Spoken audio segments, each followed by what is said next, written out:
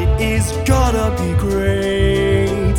I'm the greatest star. I am by far, but no one knows it. It's not right, but it's okay. I'm gonna make it anyway.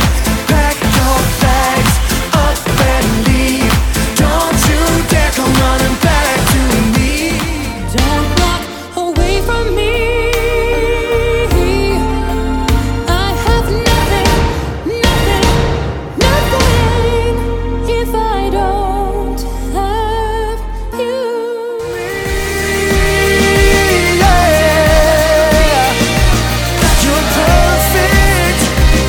You're perfect to me. Pretty please, don't you ever feel like you're nothing.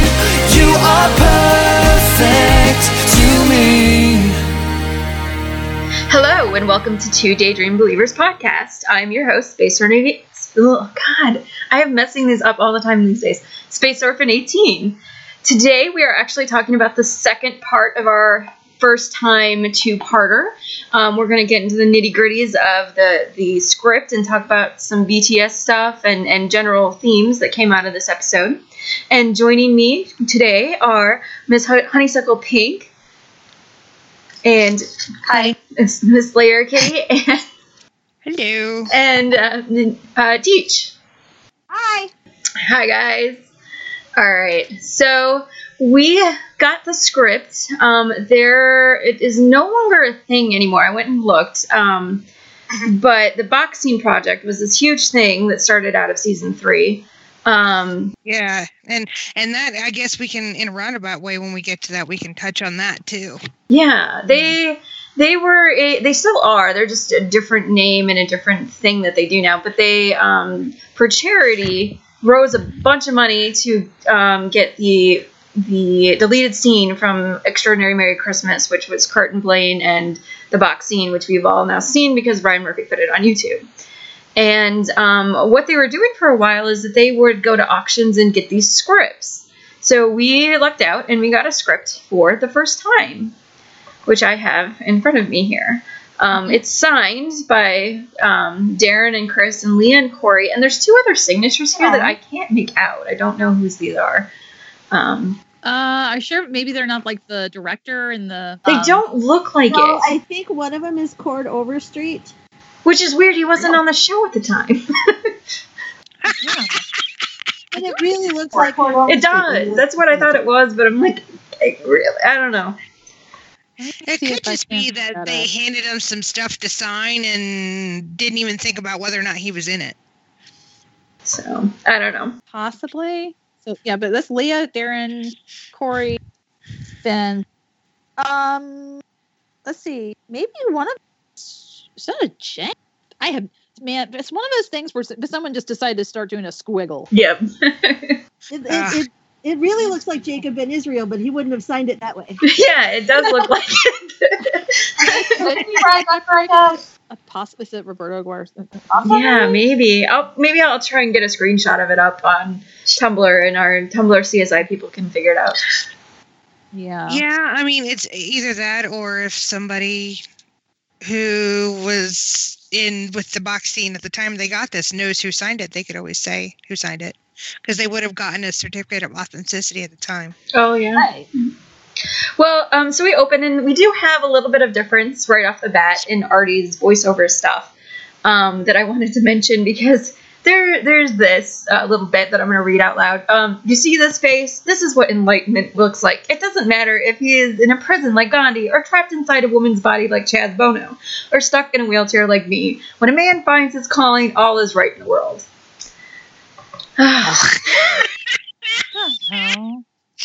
It's just so many things you could say. Poor Artie. I'm like, well, I don't really feel bad for Artie. But He's just so clueless. So, Yes. in the script, it's a little bit more pronounced that he's really struggling a little bit more with this director stuff, but I don't know. I'm kind of glad that they cut a lot of it. There's more. He tells Yeah, because I feel like that wasn't needed. So yeah. There, he tells Artie to lose. Not Artie. He tells Rory to lose the accent. He tells Mike that he says, "Hey, Mike, that Asian thing, not really buying it. I'm trying to Oh my understand your God. motivation. It's genetics. What are you talking about? It's too in your comfort zone. Push yourself harder. What the hell? Okay. Sure.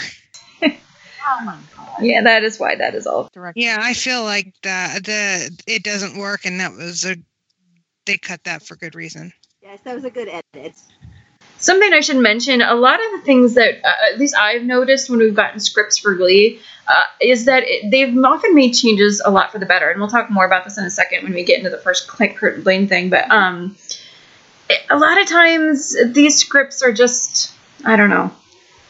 The production and the director and the actors and the people doing the props, and they just make the show so much better than what the writing is on the script. So. On paper, there are some things that would not work that they managed to make work because the actors and everybody. So. Although I can think of many a scene that should not have worked that only worked because of who was in it and how they played it. there is that. Although I think that the production team did a little disservice with Blaine and Rachel in the very next scene where they were they're performing tonight. They're supposed to be 3 days away from the show, and yet they were both still on script. I mean, let's be real. Rachel would have been off book within an hour. Rachel would have been. Well, she wouldn't have even needed the I book. know, exactly. She probably was off book before the audition. Exactly. She was probably been doing that off book since she was 5. So the fact that they had the what she two of did. them standing there reading the music like they were really deep in thought into, what the words were, I'm like, no, that just doesn't fly with me. I never thought of it that way, but I'm glad you pointed that out. Well, and it's not the script that they're supposed to be looking at their music. It just says they're mid-number. So I don't know who put the scripts in their hands, but to me that was a bad move. Maybe Blaine was off. Maybe Blaine wasn't off script yet because Blaine's very much like Darren and keeps forgetting the damn lyrics. And Rachel decided to just But I be don't think supportive she and not make it awkward. Like, script. So going in the next, the big cut that concerns Kurt, we have this scene that is Kurt and Finn. And does anybody else have the script up? Or Yes. Anybody I want to read this with me? Okay, so interior, Hummel House night, close on a tasteful floral arrangement. Kurt hands over a menu. Okay, here's tomorrow's menu. Finn, Omaha steaks a la Kurt. Kurt, after dinner, light both ends of a Duraflame log and the evening will be set. Thanks, Kurt. I want this dinner to be perfect. Tomorrow is going to be really special. Wait, are you saying what I think you're saying? Okay, I don't want to know. Kurt, I don't really know how to ask you this, but what was it like when you and Blaine first did it? Oh my God. He said, actually, I totally have no forgot idea. this was in there. Actually, I have no idea. We've never done it. It just hasn't happened yet. And go to the Roxy music scene. Right. And we'll get to the second half. Was in fact a flashback. Yep. Well, the one thing though is like, first of all, it sets up Finn making Rachel's steak for dinner. They actually changed the line. Which basically was a Kurt sound. Okay, can we just point out Kurt's still mad at Rachel because of the whole president? This was Kurt's sabotage. Because she's vegan and he made her meat. But Kurt's the one who put together the menu. Yep. Uh-huh. He did it on purpose. That's actually quite clever. They changed the line, so this must be a middle draft or something because in the actual in the script she says I've never had steak that tasted really like real meat before, or fake steak or whatever, and they changed it to what the line is in the episode. So this part was cut before they started filming or in the middle of the film. I don't know how it worked, but Well, I mean, They they left the line in there. It's just like, I've never had meat substitute if it tasted so much like meat. And Finn's like, oh, right. Yeah, because you're vegan and you don't eat meat. Well, to be fair to Finn, Rachel doesn't remember she's vegan half the time, so she forgets about that as often as she forgets that she's Jewish. Yeah. I also like the Duraflame log in the immunity set. I gotta tell you, if it wasn't, okay. So this is gonna sound. It's name checked so much in the script. I almost think that they were hoping to get a Duraflame, like, sponsorship, and Oh then my when it God. didn't come through, they cut it out. Yeah, but yeah, and so we get the Kurt Blaine scene, which is more or less the same as it was in the episode, even though it was a flashback in the script. And also, I want to note that the whole the end of it was supposed to last about a beat longer because it says he kisses him and then leaps back to the iPod and pushing on Kurt. And they don't do that. They cut like right after they kiss. Yeah, in fact, they And cut it's it not into much of a the, kiss. It's very much of a peck, but we were all still shocked to see it. Yeah, Well, it's not so much of a peck, but it was more of a mwah kind of thing. It was. Yeah. It lasted longer than a peck, but it was definitely more of a mwah, it was like a smooch. a smooch. Yeah, there you go. More of a smooch than a peck. It's a smooch. Coming out of that, and I think we'll read this a little bit, and then we'll see that I think the flashback takes on a little bit different meaning in the middle of this scene. So we get the rest of the Finn Kurt scene. Right. Okay. So he kisses him, leaps back to the iPod, push in on Kurt. Back to. So you've never. Nope. Sorry to disappoint. No, that's totally cool. I hope that someday when you're ready, you get to go all the way or whatever you call it. The it you're referring to still sort of weirds me out and is something I intend to reserve for birthdays and high holidays. Oh my I don't know God. why you're off Finn's look. I don't know why you're nervous. Santana made sure everyone knows you've had sex before. I know, but this time it's going to actually mean something. Kurt smiles and heads to the door. Finn continued, thanks, Kurt, for talking about this. I'm really glad I have a brother. Kurt, me too. Be careful, Finn. Aww. Okay, so first off, let's talk about the it in the room. Yeah. So one of the questions that we do kind of look at is one of the things is a question you gave us in the notes before the podcast, where most notably Kurt being uninterested in sex in the script versus very interested in the episode. Yeah, and it's really, really interesting. That's a big change. That's not like tweaking a line or cutting some dialogue. That's completely changing a character arc, and I'm really curious why they felt they had to do that. And the thing is, one of the things I look at is when he's talking about the it you're referring to still sort of weirds me out. And I'm just like, okay, let's face it. They're not about to, we can say it on the podcast. We're not going to say it on Fox. We can't exactly say anal penetration on Fox, but I think that's what the implication is. Yeah. Yeah, the going all the way kind of makes that clear. Yeah, pretty much. But I think also, I think maybe one of the reasons it went from being reluctant in the script to being more what I've now deemed thirsty Kurt and in the episode is so that it wouldn't, because there was a lot of, this is bringing in the Tin Hatters and the Blaine haters, but there was a lot of questions about Blaine pushing him into it or something like that. And maybe the fact that he's more receptive and less reluctant in the episode made it overall more comfortable to everyone's just like, okay, this is what everyone wants. We just have to figure out when we're ready. Yeah, and I just wonder how much of that maybe they got feedback between that and the scene in the car really felt like Blaine was pushing him into something he didn't want to do. So they felt like maybe they had to go back to the drawing board a little bit. I wonder if this script, though, was more about trying to define, because I've heard commentary on it at the time that they didn't really define what gay sex is, and maybe this was them trying to define it a little bit, but they just leave it ambiguous, which I think works better. I think this, to me, it still comes off as Kurt trying to be, that apprehensive towards, any kind of thing, and it just, I don't know. All I can keep thinking of though is, and this is a completely separate show, but and some people listening may not get it, but it gets me thinking about last week's episode of How to Get Away with Murder. Oh, okay. Or it was last week's or the week before where McKenna is saying, Connor, you're gonna pay for that duvet. It was a $400 duvet, and Asher is just like, oh, is it because of? And then he points to his butt. Like, that was okay. Yeah, Because that so was much- okay. You're obsessed with gay sex, and just to give a viewpoint from a show that is way beyond Glee audience and is on at like 10 o'clock at night. It's on at 10 o'clock at night on ABC, which is not afraid. I mean, they've shown Connor and Oliver in the shower. Yeah. Oh my God, they implied rimming in the very first episode. Yeah. So, and they still can't say it. Yeah. We can imply it all you want, but we can't actually label it. Right, exactly. We can have Asher just like point at, just like lift his butt We up all and know what point he at- means, Yeah. but because he's playing it up for comedy, you know. Yeah.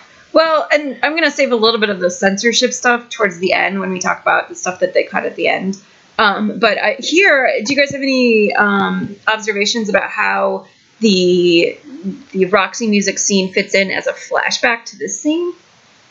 The thing is, it feels like making it a flashback does make it. It's weird because, you know, first off, Finn's implications. Finn is assuming that Kurt and Blaine have already done it. And what this says about Finn, or what that says about stereotypical attitudes towards, you know, gay sex or anything like that, you know, we don't know. Or even just but, male teenagers. or yeah, just being like, you know, it's like Bert said in season 2. Yeah, when you got exactly. two Like, guys. It's like two guys that are just like think we're just having fun and can want to do it whenever, you know. So it's not necessarily. It's not about. It's like I've always argued. It's not about being gay. It's about being guys.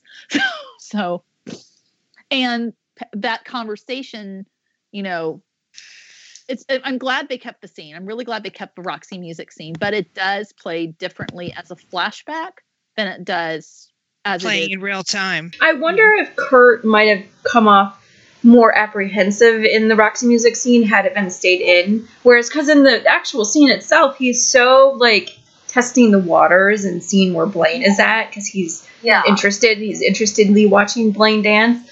Whereas this kind of makes it feel like he's, I don't know He's if I practically biting his lip and chewing on his fingers. He's so interested. I know. I'm like, it's like when he's just like, you know, with the masturbation line, it's just like, oh, can we open a window in here? It's not like, he's It's a like, little I need to cool off because we are, it's getting hot in her. So it's on for season 4. So Wrong context, though. let's imagine Kurt singing Nelly right now. Okay. Oh my God. that was a fun imagination. So moving on, we actually something I want to point out because the next thing is the Dalton scene, and it says at this point, which Dalton's insanely italicized, hot, young, leggy French teacher named Mademoiselle Claudette. I'm like, good Lord. I assume that she's the same teacher from the Uptown Girl scene. That is what I'm talking about. Yeah. Apparently Okay. it's like, so she has a name just like that neck brace Cheerio had a name that we never actually heard.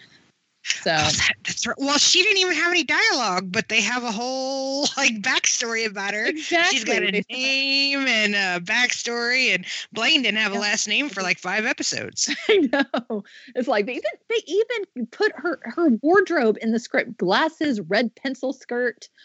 Yeah, she's holding that French book to know that you know that she's Mademoiselle Claudette. Yeah, pretty much. I just wanted to point that out. There's not really much difference in the scene. That was interesting to me. There is one thing. After Sebastian has been introduced, Blaine says, "Hi, your voice gave me chills. Are you a freshman?" Interesting. Your voice gave me chills. It's like, ooh. This is the other thing. I think some of the things that were cut were things that made Blaine seem a lot more interested in Sebastian and made that whole situation a lot more dangerous. Yeah. Yeah. And see, I'm wondering if the reason why they did that was because from the moment the word Sebastian was thrown out there, they were getting so much backlash.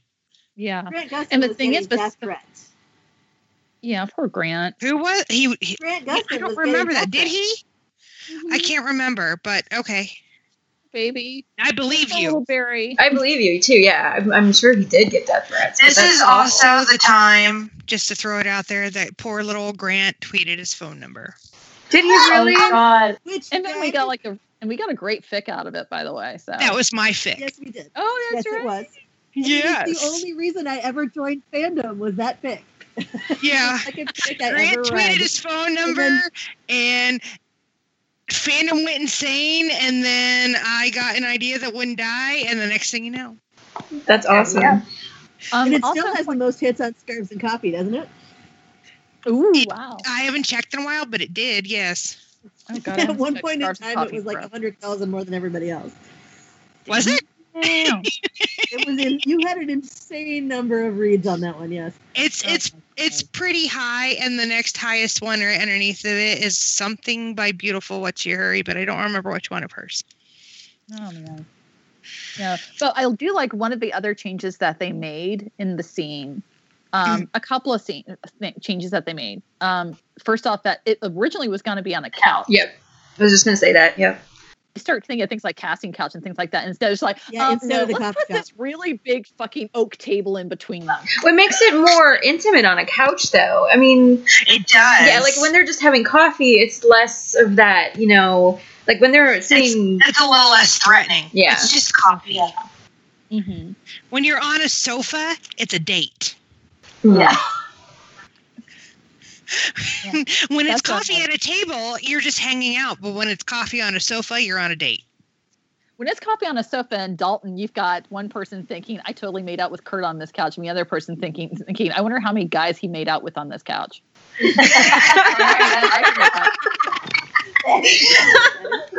That is awesome.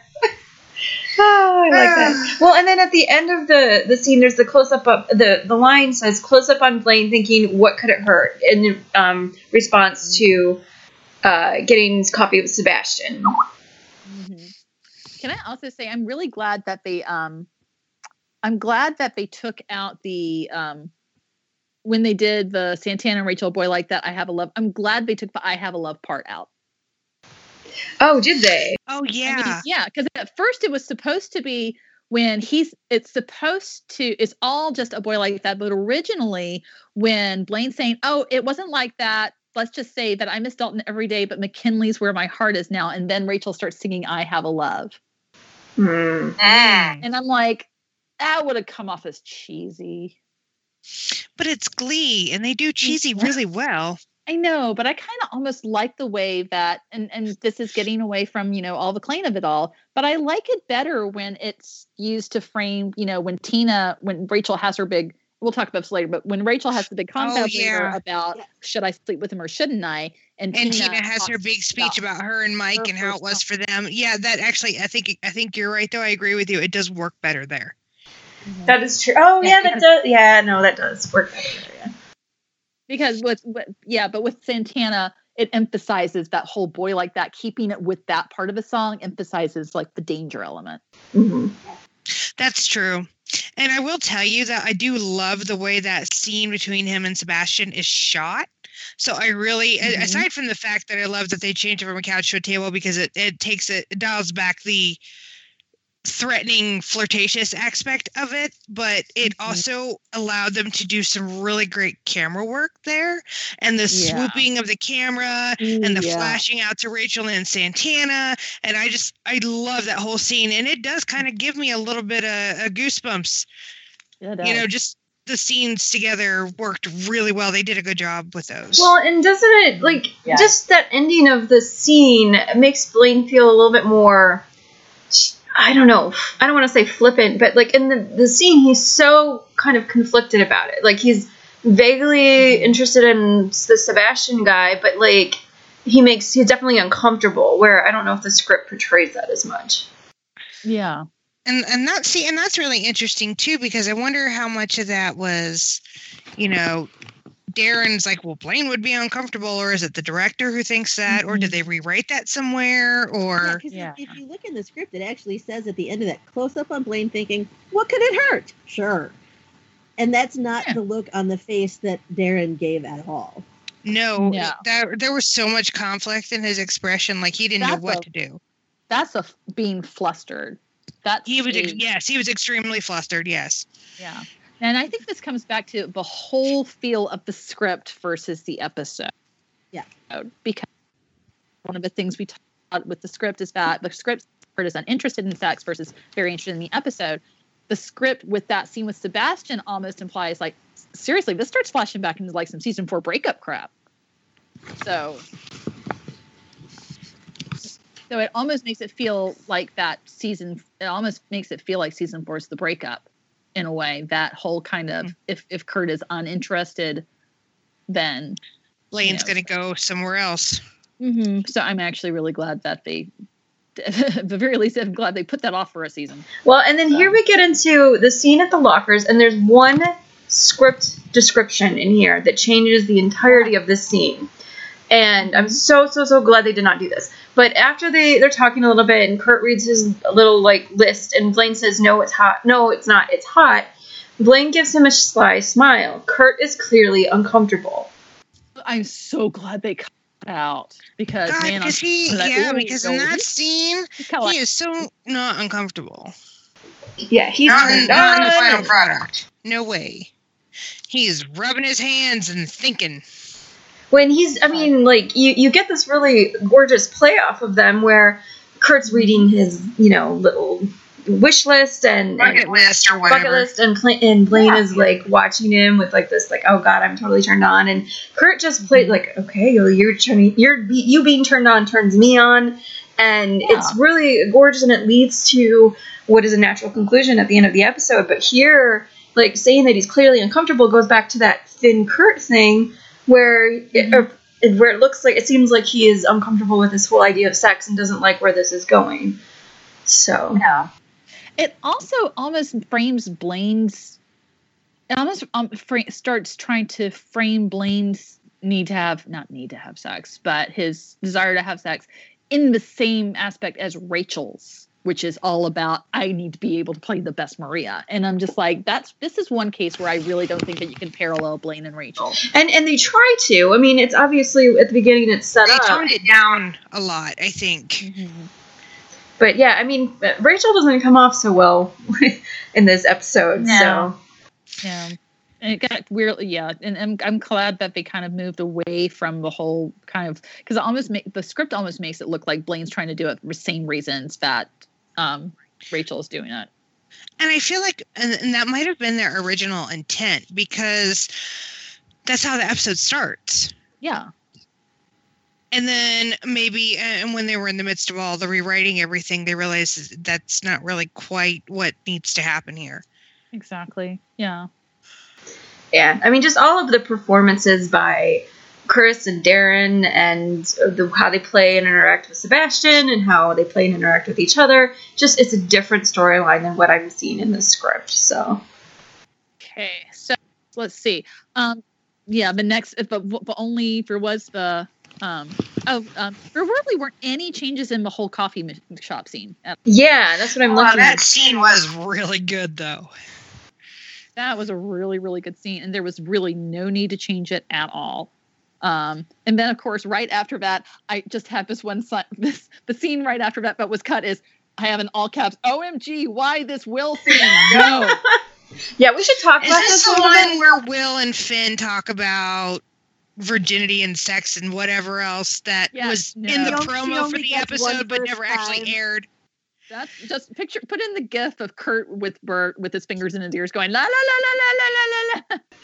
It's really weird because, okay, so looking at it, it's basically Finn just being like, first Finn thinking him, it's more of the Finn's OSU recruiter storyline, but also like, by the way, I'm gonna hook up with Rachel, and Will's like, oh yeah, good, go for it, kid. She's the one pushing it. She'll remember it forever. You only get one chance to do it right. Be a gentleman. And then apparently there's a whip to Will behind Emma holding her. What if I want to wait? And it gets into full because Emma's still a virgin at this point. And Oh, it's so messy. and that's a gross. whole other storyline. If they yeah. had to add it Wow. into the script, I'm glad it didn't air. Yeah. Well, and it's, I mean, you've got so much here that you've got this really uncomfortable teacher-student where the student is talking about having sex with another student, and the teacher is like, I mean, I'm glad that he's saying be safe and treat her well and everything. That's great, but it just feels uncomfortable. I don't know. Like, Well, also, Well, though, and you get also this think whole back thing to of you're like a dad to me, and you're good practice for when I'm gonna be a dad. Yeah, isn't that the same scene? yeah. Yeah, that was Also- earlier in the scene. yeah. Ah, Yeah. And Yep. also, I was going to say that he also ran back to season 1. Will was who he ran to when he found out that Quinn was pregnant. Oh, that's true. It's I mean, it is, but that's different because he wasn't talking about having sex with Quinn. He was talking about my life is over. I need an adult to help me. Yeah. And I feel like this is just a completely different kind of thing. Mhm. It wasn't Well, like he and- went to Shu and said, "Hey, I'm thinking about having sex with her." And I mean, the end of that scene, Finn hugs Will again. They're very emotional. Will's eyes water, and then Will says to himself, "Everybody's growing up on me." I mean, what? Well, I think that remember because remember when he's pushing for the wedding afterwards. I think was it season 4 when he was doing. No, it was before. But this was also the season where Will was having a really hard time letting go. Yeah. There's that. There's also the fact that, they had this whole thing in season 2 about him and his relationship with Emma and how he was having a hard time with her being a virgin or going slow or whatnot. And now he's perfectly fine with it. But I don't know. I just never get, maybe it's just the way Will is always presented, but I don't know. But it gets into some of, I guess we can talk about this more when we talk about the girl scene because I do want to touch upon that. But like Glee and its weird obsession with virginity, because later on they're going to have Finn talk to Santana and I Kissed a Girl, and it's like, you were my first and I have to protect you. And No, you don't. I mean, Yeah. it's nice that you want to, but no, you don't. And you know She what? very clearly made it obvious that you do not owe her anything. Yeah. so it's interesting. I wrote this in my notes, and I guess I'll just put it here real quick. It's how Glee's views on sex change throughout the years, because in season 1 they have this very, they Emma makes a blowjob joke, and they have Big gag reflex line that I will never forget. Well, because season 1, at least the first 13 episodes, I would think season 1, we weren't really dealing with a show for teenagers as the network tried to push it in later seasons. We were dealing with the show that was from the creators of Popular and Nip Tuck. Yep. Boy, Nip Tuck. We were dealing with the people who we were dealing with the show that made a Susan Smith joke about killing your kids. Yeah. So we get all of this, like, I believe in the second episode of the show, they have all of the, pro-teen sex education, which is good and everything like that. So it made it a little bit more adult, a little bit more real, I don't know. But then season 3, by the time we get here, sex is all, and I don't think it's necessarily a wrong thing, I just think it's different, how it's very much, losing your virginity is this big thing, and, true love, and, it doesn't, it's a little bit more idealistic than what reality is often. Well, and if you reflect True. back to when But to be- Rachel joined up, JBI was part of the celibacy club, and they were dancing with the balloons in there. And Rachel's Balloons. like, you guys are idiots because the girls want it just as much as you do. And Rachel was the one at the time that was so kind of just deal with it, people. We all want to have sex. And then when you get through season 2 and season 3 into this part, she's the one that's like, oh, maybe when I get my Tony, Well, So she sees it she as a did a total distraction. 180 on that herself. At the same time, I think that she sees it. First off, I think she sees it maybe as a distraction to her career. So if she sees anything as a distraction to her career, then she, Yeah. that's where you get a lot of conflict with her season 3 because she just doesn't know. The other is that keep in mind this was probably the first time we'd ever given a gay couple the virginity storyline. Mm-hmm. So That's and true. The thing I'm is, trying- It was kind of a basic high school trope. I mean, look, I was watching Beverly Hills 90210 and Donna finally did it. Yeah. And that took a really long time. Yeah. But it was a big deal to give that storyline to a gay couple. Oh, yeah. A gay couple. Yeah. Well, and it's interesting to me also just coming out of season 3, by the time we get to season 5, you get them all openly talking about their sex life and, stuff like, We should start an I all-male don't know, abs, or was it an abstinence club? And All-male they're all like, abstinence "That's the club." worst idea." Are you high? And yeah, Well, by this time, they're not teenagers. They're young adults living. They're still technically teenagers, like 18, 19, or 20. But they are young adults living in New York City by that time. well, that's Yeah. the thing that I'm not that, like, I do like love stories, and I do think there's relevance in talking about, like a lot of what the Tina says in the girl scene and whatnot. I just think it's interesting. Like, I wonder if because they are dealing with teenagers that they were, and especially now that it's season 3, if they were put certain restrictions on what they can and can't do. Yeah. And it's possible because in the past, it's one thing to make a sex joke, and then it's another thing to advocate for teenagers having sex. Mm-hmm. And, it's such that you're walking a line. And in this case, one wrong sentence and you're advocating for teenagers having sex. And it's not that Glee doesn't or didn't like to push buttons or whatever. But, I mean, and when we talk more about the censorship stuff, we can talk about which buttons they were and we're not allowed to push. Well, you know what Go ahead. I was just going to say, it occurred to me that it's something I should have mentioned at the beginning. This episode had a disclaimer at the front of it when it first aired. It did. Oh, yeah. And everybody was kind of scratching their head like, why? It didn't show anything. They didn't... Mm-hmm. Because two boys were talking about or implying I that was they alluding might to. I don't think have anybody ever says sex. sex. Oh my gosh. Oh, the humanity. And it wasn't in the 10 o'clock hour. Because we don't have a freaking 10 o'clock hour on Fox. No, it's the news. That's the news, exactly. But also keep in mind, season 1, what happened to the people that had sex? They got pregnant, Mm-hmm. and they got kicked out of their house. Oh, that's true. And then it turned That's out that one of true. them and even then it was under the influence of wine coolers. And it happened to, and quite frankly, it happened to the bitch that was in the celibacy club that was a total hypocrite. That is a good point. At the time, I mean, Quinn eventually became kind of, a heroine in her own right, but at the time, she was the bad girl. Yep. She was the villain. She was the villain. Yeah. So it was that, hey, you got sex and now you got what you deserve. Sex is punishment, just as Fox Network intended. So kind of scrolling along, I want to point out, just in the Finn and Rachel scene, because we were talking about funny line descriptions, or this one says at the end of it, Finn exits after he's mad at her, and it says, "Leaving her alone with the blue flames of regret." The blue Duraflames of regret.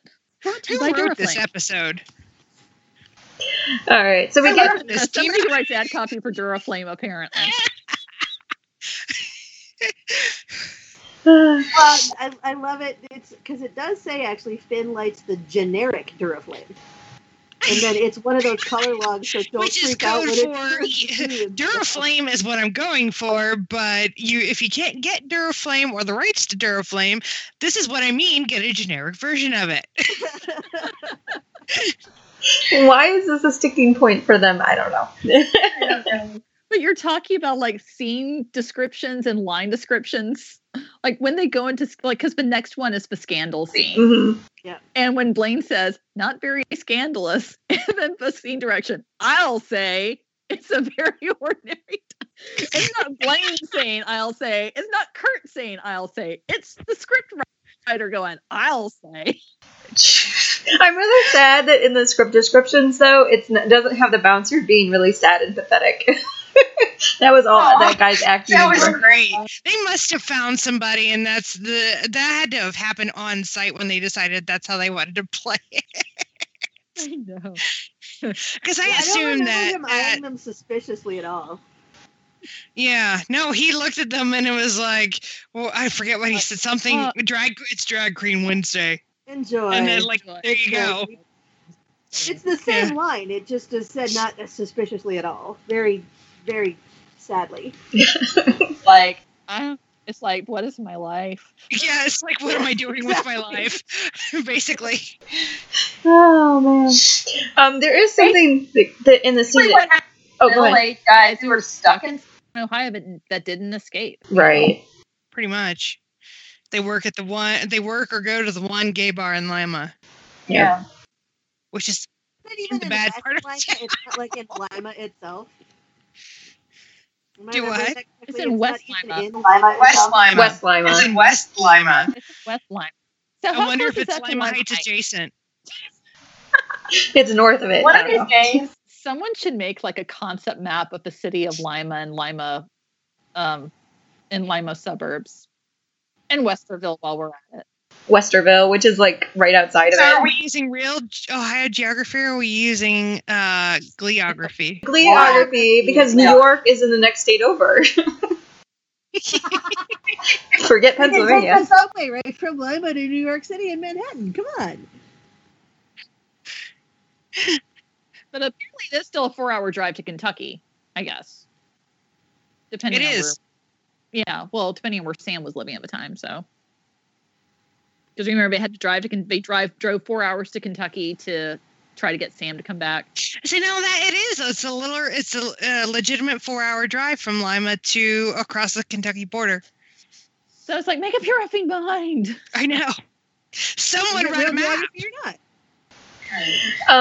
Okay, so one thing that I don't know why they changed this, because the scene makes a little bit more sense with this in it, but Sebastian hands Blaine a 7-7 to drink instead of a beer. Yeah. Wait, what? Maybe they couldn't get that Okay. past the censors. I don't know. I'm okay. Can I I'm just, not a drinker, so I don't know what that is. It's a Seagram 7, which is, I'm trying to remember. Okay, let's put it this way. When I was a sophomore in high school, if you wanted to get a girl drunk, you gave her a 7-7. Oh my.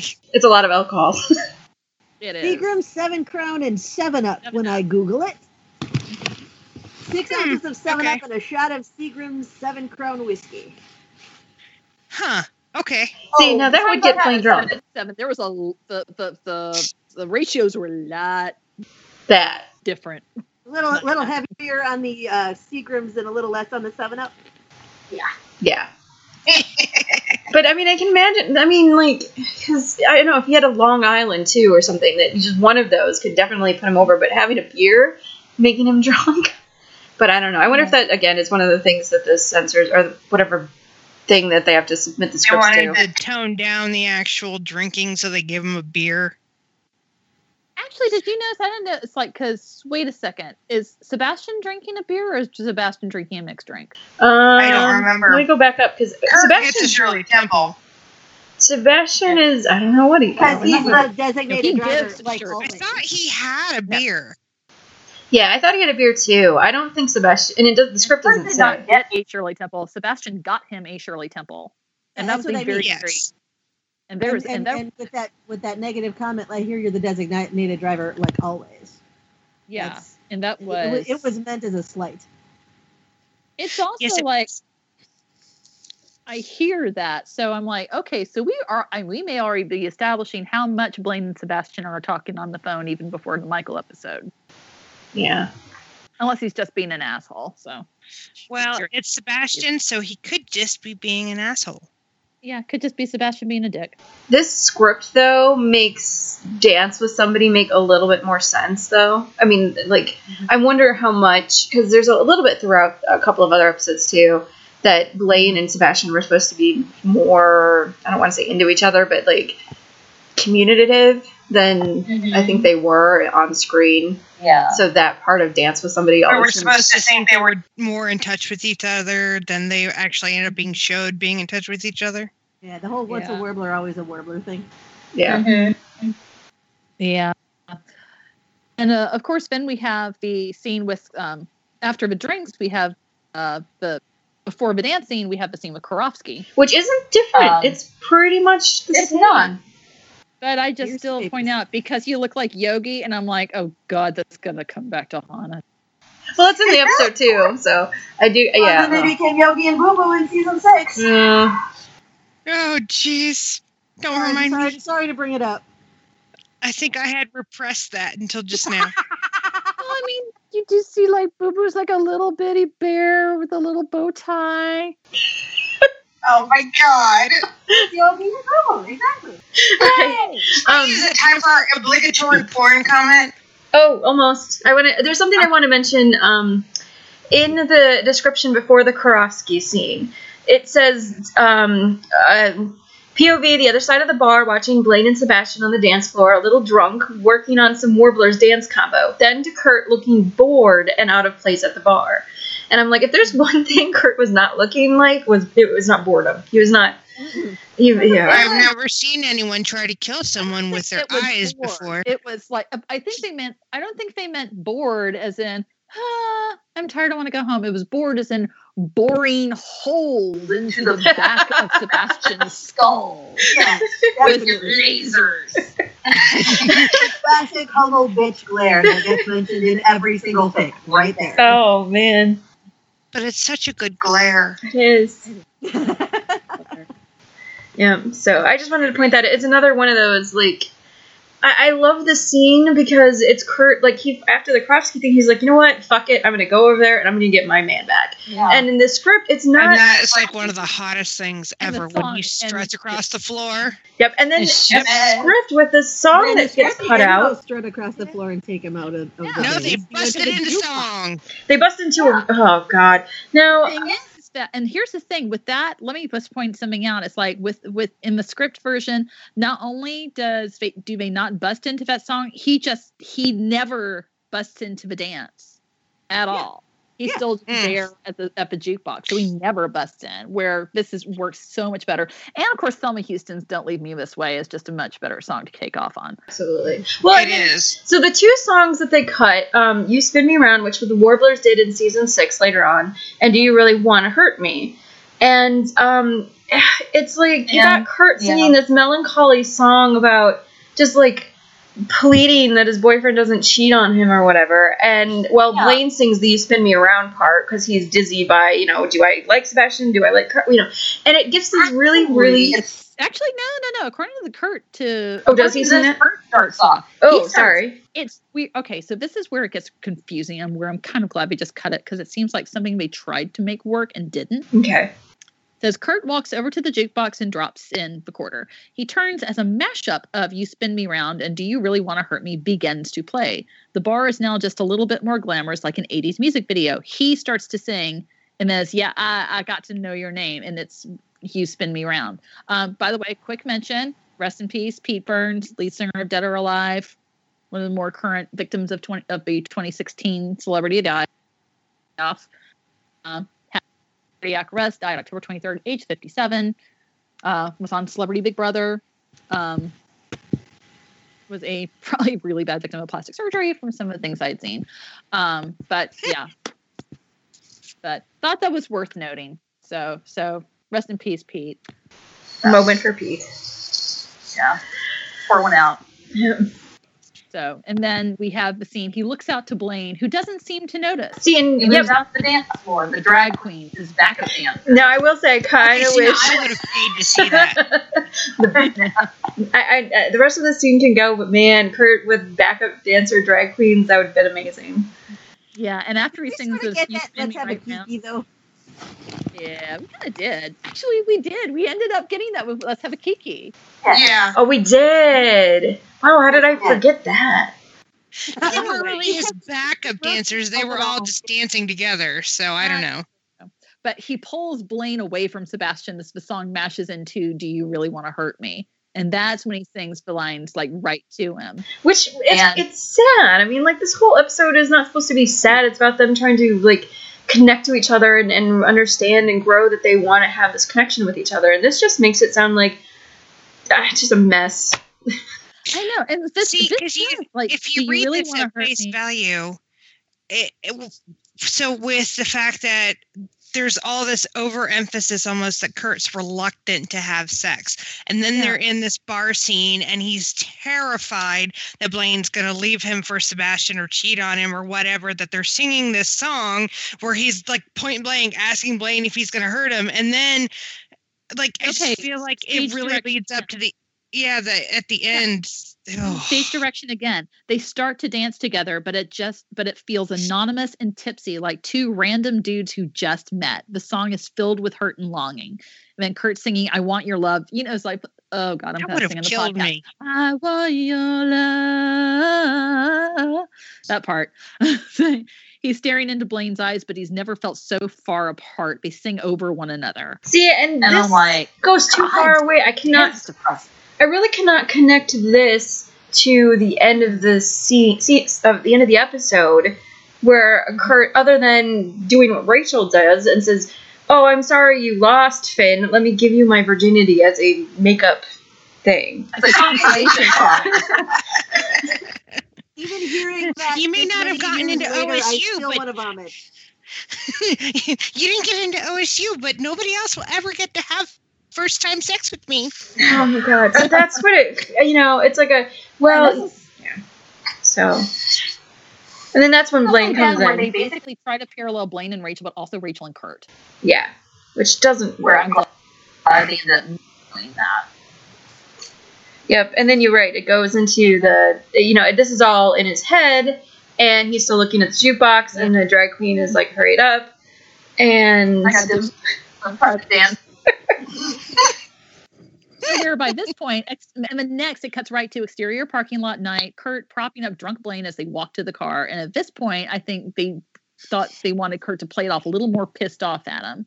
yeah, and they don't. He's not really, and not until they actually get into the car is he pissed off. He's just like, okay, let's just go home, and and that's that 7 and 7 makes more sense for Blaine being trashed, whereas the one beer is, oh boy. I know. And I would say we were that supposed to would get the. love- I think we were supposed to get the idea that maybe Blaine had more than one. Mm-hmm. Supposed to. Well, but no, in the actual episode, he says, I only had one drink, so. Yeah, but see, I always felt like I felt like that was supposed to be like drunk, like I only had one, when you had like 5. Or you only He's had holding one up when it 3 was like fingers one and of says, those. I only had one. Yeah, or like one of those. I only had one, but it was like one of those giant bowl things that's in a fish bowl that has 7 straws. The one that 4 people are supposed to share or something. I know. Also, or if we want to get even more sinister about it, maybe Sebastian slipped something in there. I've heard a lot of people say that. I thought that actually at the time when I was watching the episode, because Blaine he was so wasted, and you only did see him ever take one drink. Yeah. And, just and really, Sebastian did hand it to him. I do want to quickly run back, just really quickly back. Do you really want to hurt me? If we could have gotten that as a solo from Kurt, when would you have liked to have seen that in the series? After the breakup. Like at the second one, the season in season 4. The season 4. Only because I feel like that would have given us so much more insight into what he was feeling at that time. Mm-hmm. Because that's one of my biggest complaints about that period of time is it's not that they didn't show him, it's that we never got a better understanding of what he was feeling other than he was taking Ambien every night. Yeah. I mean, I would have liked to have seen, it's like, I understand why they did not season 5, episode, the first Grease episode, because there were 2 Grease episodes. The first one. Yeah. Roy, you were Born to Play was the one after the breakup. That was the first one they didn't have in New York at all. And I would have liked to, I think it would have fit in there. It would have, it would have been in with the whole Return to Sender with the Gilmore Girls right thing. Would have made more sense than here, where. Oh gosh, can we just interject and think about for a minute what the Hummel Anderson household is going to be like this coming weekend with the Gilmore Girls revival?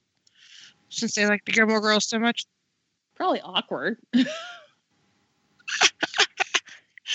What did you ever do to that box? Do with that box set of Gilmore Girls that I sent back to you? Right. So. I can't talk about that. I would have seen it.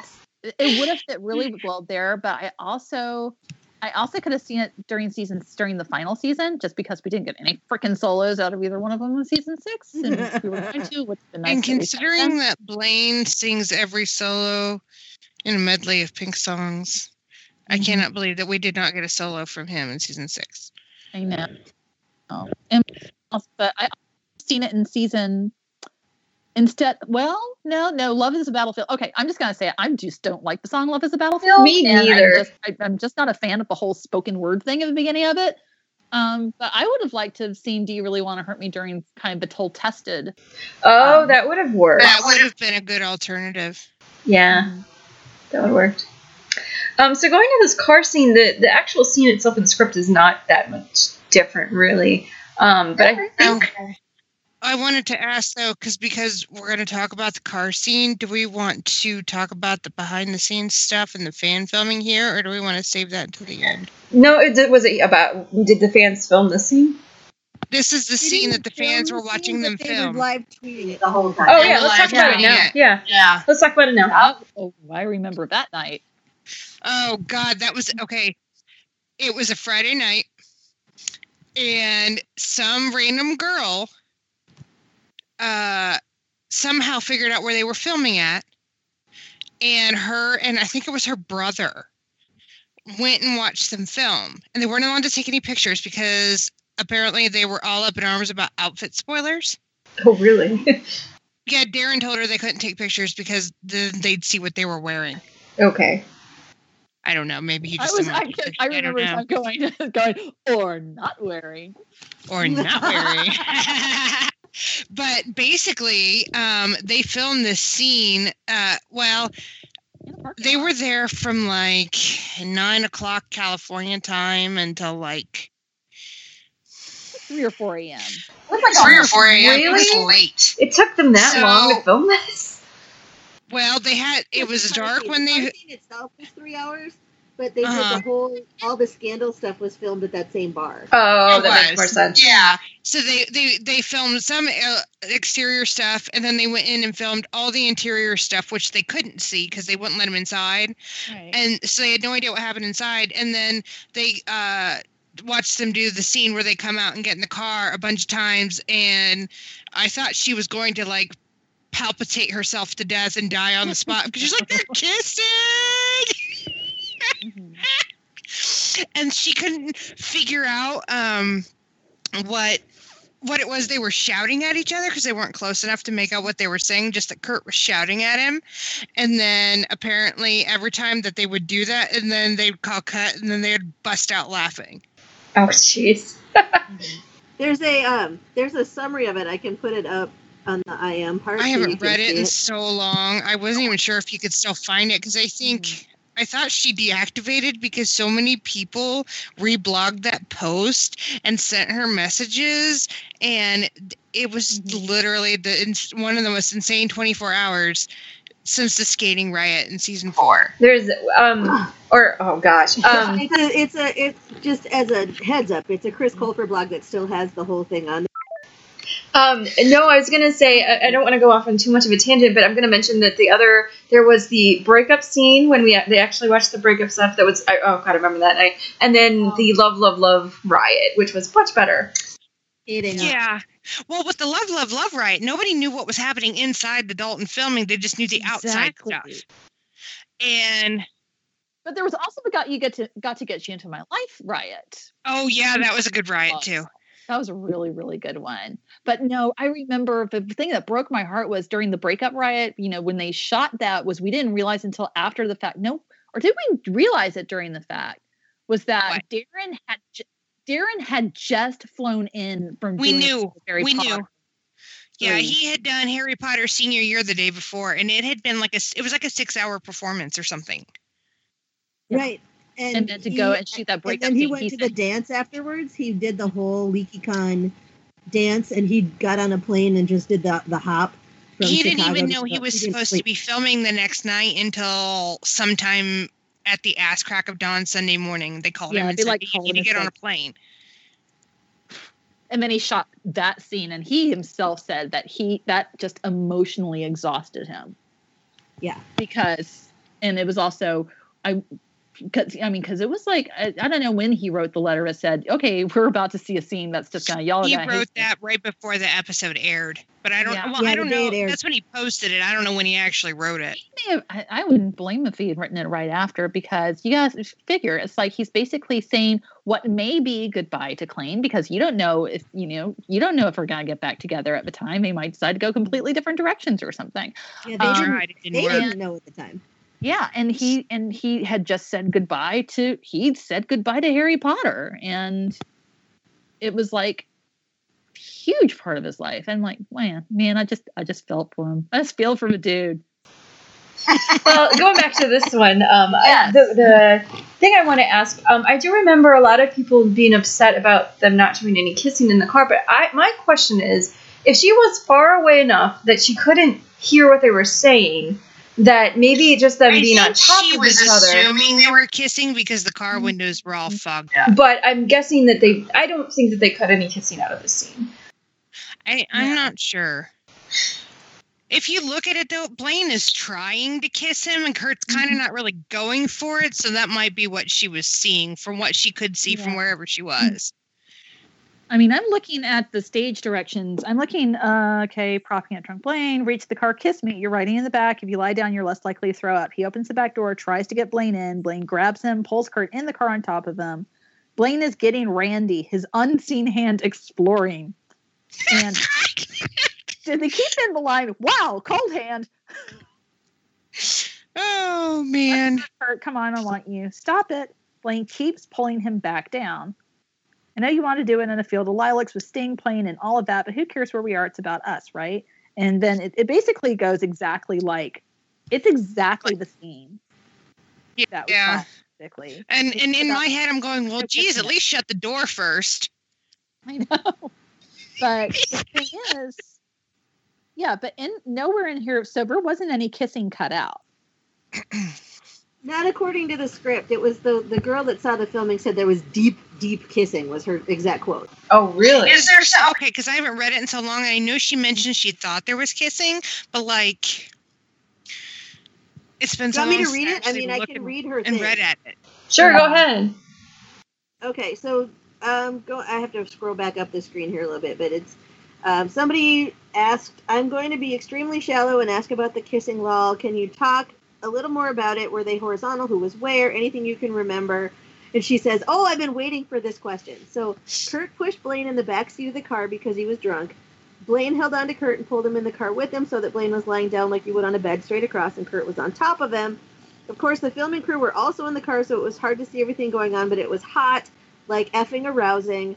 There was groping and touching and deep, deep kissing. I want to know how the hell she was able. Yeah, I mean, with the filming, I don't know if I believe that. And that's what that was the posted quote from the girl that was watching.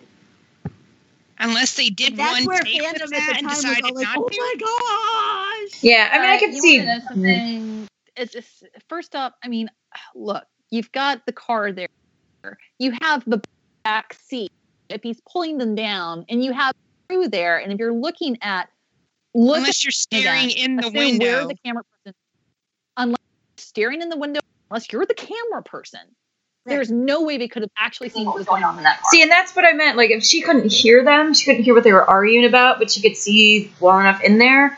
I just don't. I'm sorry. I don't really buy it. But I'm sorry. I'm going to say this is A, wishful thinking, and B, trying to get follows. Well, that too. The other thing I was thinking too is if they had the screens that they were watching what the footage was from, and she could see the screen with the footage. Oh. But she didn't say that. So I don't have a clue. Yeah. Grain of salt. I mean, who knows? Yeah, exactly. I will say, and we'll talk about this when we get to the end, I do think they cut out kissing at the end. Oh, totally. And the reason why I know that is because Chris gave an interview he flat out said that they were kissing. Well, so did Leah Michelle. And but anyway, we'll get to that in a second. Well, yeah. We'll get to Something that about them going for it or something, I remember. Chris said they rolled around on the bed and kissed. Yeah. But anyway, we'll save that for the end. The other thing I wanted to ask you guys about, because I wasn't in fandom at the time, was all of the hoopla around the scene because of a lot of it stems from anti-Blaine stuff, but the whole, like, Blaine was pushing him into sex and not stopping, and there was all of that went on. There was a lot of the car scene was assault. Oh, yeah. Going on. And generally you fell in one of two camps. Either you thought it was or you thought it wasn't. Mm-hmm. The ones who thought it was, I might add, a lot of them were Kurtofsky fans. And that's not incorrect. But I think this is an episode, or at least that scene, definitely made some people who may have been Clean Shippers before, may have made them maybe not as into it because they didn't like that scene. Yeah. There was a lot of talk at that time, and it still is every time it gets brought up about relationships and consent. And I'm not saying that stuff's not important, obviously, but I don't know. Yeah. Just me personally, I don't know if that's really what happened there. I've seen it a million times. You know, Well, doesn't part of it have to do with Kurt's reaction too? In that later on at the end, he thinks that when Blaine got drunk and kissed Rachel was more offensive to him than what happened in that car. and that gets brought up a lot too. It's one of those things where it's not that I can't see where they're coming from. I don't know that myself that I personally agree with that, but I understand why people think that. And it's a scene that, quite frankly, I wish they hadn't done. Yeah. It's a scene, it didn't need to happen. No. And they could still have a fight about the bar without it being as pushy as as it ended up being. Yes. Mm-hmm. Yeah. Anyway, moving on, I want to actually talk about the next scene in the script is the girls' scene where they talk about sex, and I want to point out a couple of things about this. For one, Mercedes is in it, and it makes me wonder, did they just decide to give Amber the week off or whatever? Because she's not in the scene in the episode, and she's barely in the episode itself anyway. So I don't know what was going on there, but I don't know if she was doing something like outside of Glee at that time or not. I can't remember. Oh God, I haven't watched the episode in so long. I forgot that Mercedes wasn't even in the scene. Yeah. Well, that's okay. The Michael Michael episode, I totally didn't even notice that Tina disappears halfway through. Yeah, but I think what they pointed, but I think they actually establish in maybe. I wish, no, God, now I wish I'd watched the episode over again. But don't they basically establish that the reason Mercedes isn't there is because she hasn't had sex? I don't think so. Rachel called a meeting. You know of what only this the is? people in Glee Club that have done it. Isn't this the episode or shortly thereafter where Mercedes has joined the Trouble Tones? Oh yeah. Mercedes joined. So the she's not Trouble even. Tones, like, They're not talking right now. They're in a fight. At the same time, there's none of that in here. I mean, it's just for whatever reason, it was because Amber was not around, so they cut this part of Mercedes, because Mercedes is basically like, what is her line over here? She's like, I'm waiting to get married, or at least until college. Yeah. So she's kind of on the same side as Rachel.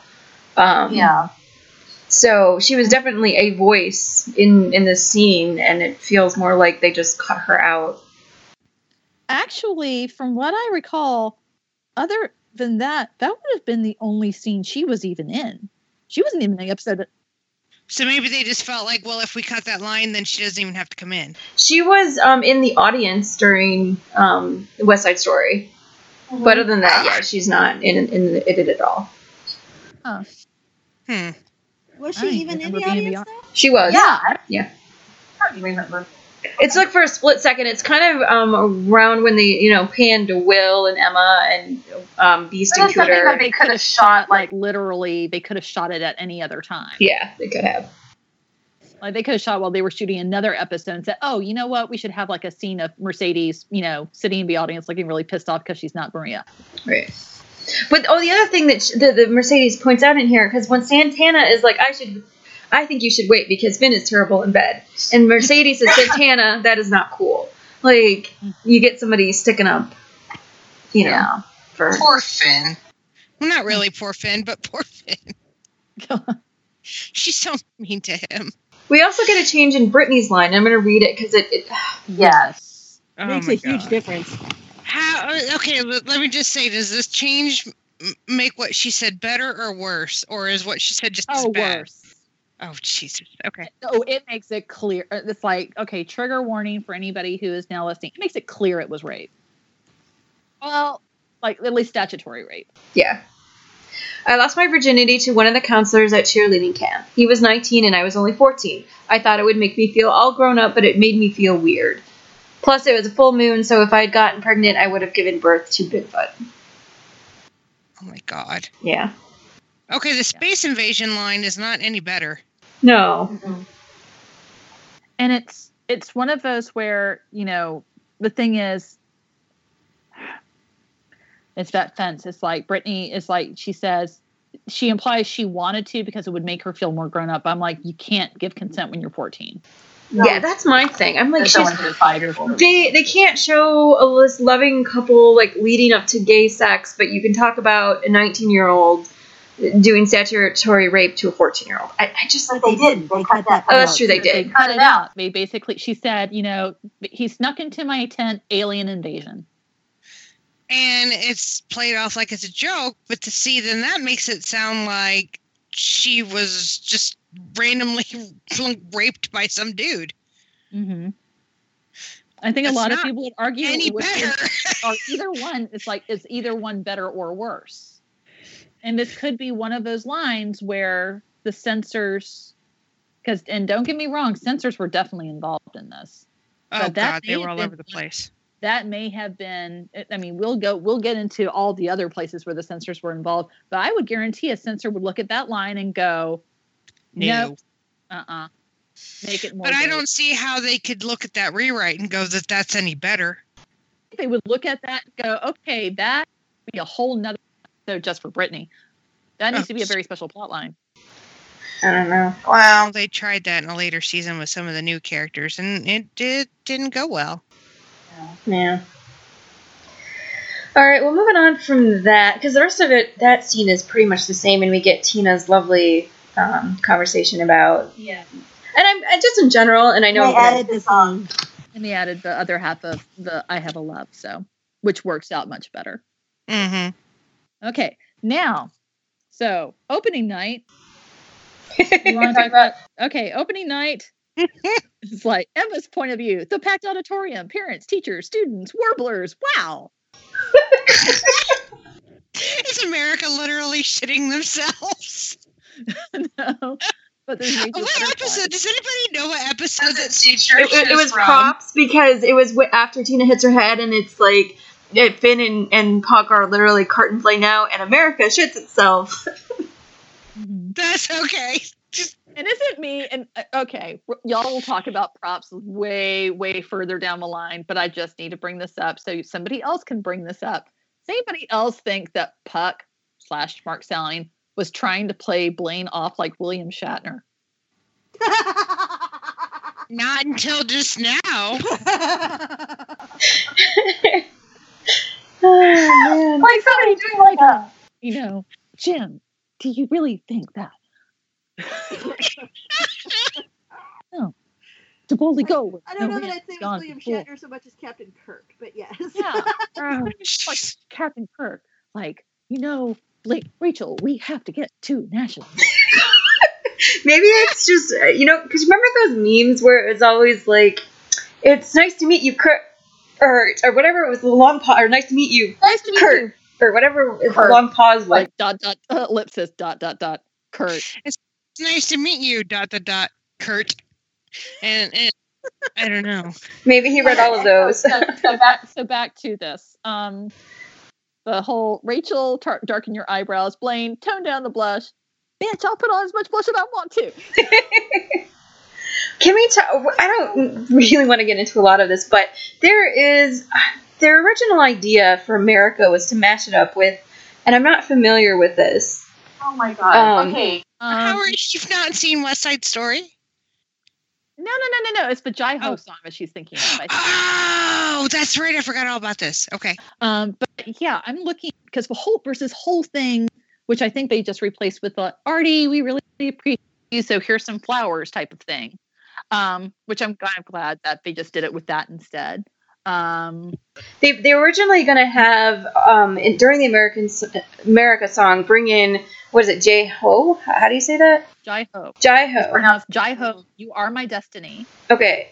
And so there was this whole big thing about Artie deciding to make this artistic choice, and everybody was like, you really shouldn't do this, it's really bad, and Artie's like, I'm going to do it anyway, so they end up doing it, and it's ridiculous, but then everybody says that, everybody gets in on it, and then, like, it's this whole Shark versus Jets thing, and then Kurt even shows up as Officer Krupski, and it's just this big scene out of West Side Story with this added song mashed to it, and it's just way over the top and too much, and I'm glad that they cut it all down to the one scene. They didn't need to do it all, but